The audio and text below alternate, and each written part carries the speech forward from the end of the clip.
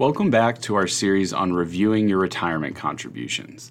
Yesterday we covered how often you should review your contributions, and today we'll talk about the first two things you may want to adjust. Keeping an eye on your retirement contributions does not mean actively trading, panic selling during market downturns, or making major changes without doing your research.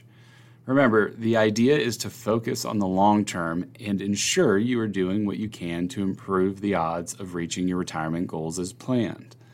That said, when you do check in on your retirement plan, there are three areas that may need adjusting. The first of these is the amount that you're contributing.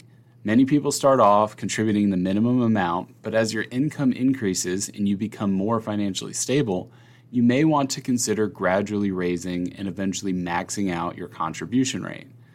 Keep in mind that when you figure in tax breaks, the true cost of your contribution may be far less than you think. You may also want to rebalance your asset mix. Generally, younger investors can tolerate more risk because they have time to weather potential market dips. For those nearing retirement, on the other hand, dips in the market serve as a more significant setback that could potentially derail their retirement plans. So if you're carrying a high percentage of equities because you set up your asset allocation when you started your job a decade ago, it may be time to do some rebalancing.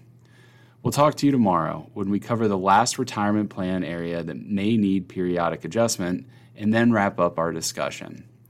Have a comment or question about today's episode? Send us a tweet to @AspenWealthMGMT and include #FlashBriefing.